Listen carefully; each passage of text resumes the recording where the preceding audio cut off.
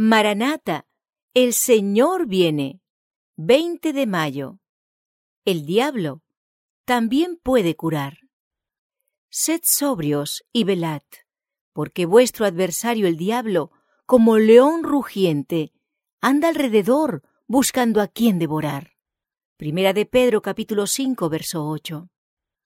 Las falacias de Satanás se están multiplicando hoy en día, y los que se desvían del sendero de la verdad perderán su estabilidad. No teniendo nada en qué anclar, andarán a la deriva de un engaño a otro, impulsados por los vientos de doctrinas extrañas. Satanás ha descendido con gran poder.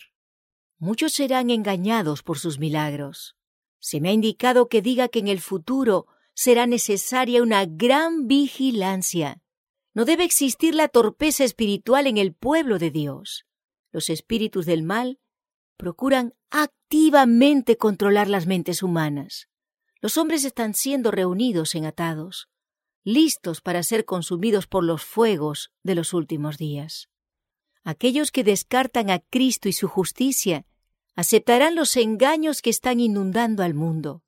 Los cristianos deben ser sobrios y vigilantes y resistir firmemente a su adversario el diablo, quien anda como león rugiente en busca de alguien a quien devorar.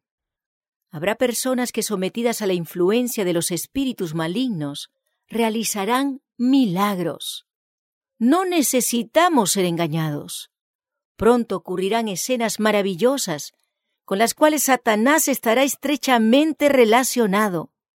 La palabra de Dios declara que Satanás obrará milagros. Hará enfermar a la gente y después quitará repentinamente de ella su poder satánico. Eso hará que se considere sanados a los enfermos. Estas obras de curación aparente pondrán a prueba a los adventistas. Si aquellos por medio de quienes se realizan curaciones están dispuestos, en vista de estas manifestaciones, a excusar su descuido de la ley de Dios y prosiguen desobedeciendo, aunque tengan poder en todo sentido, tal cosa no significa que posean el gran poder de Dios. Por el contrario, es el poder obrador de milagros del gran engañador.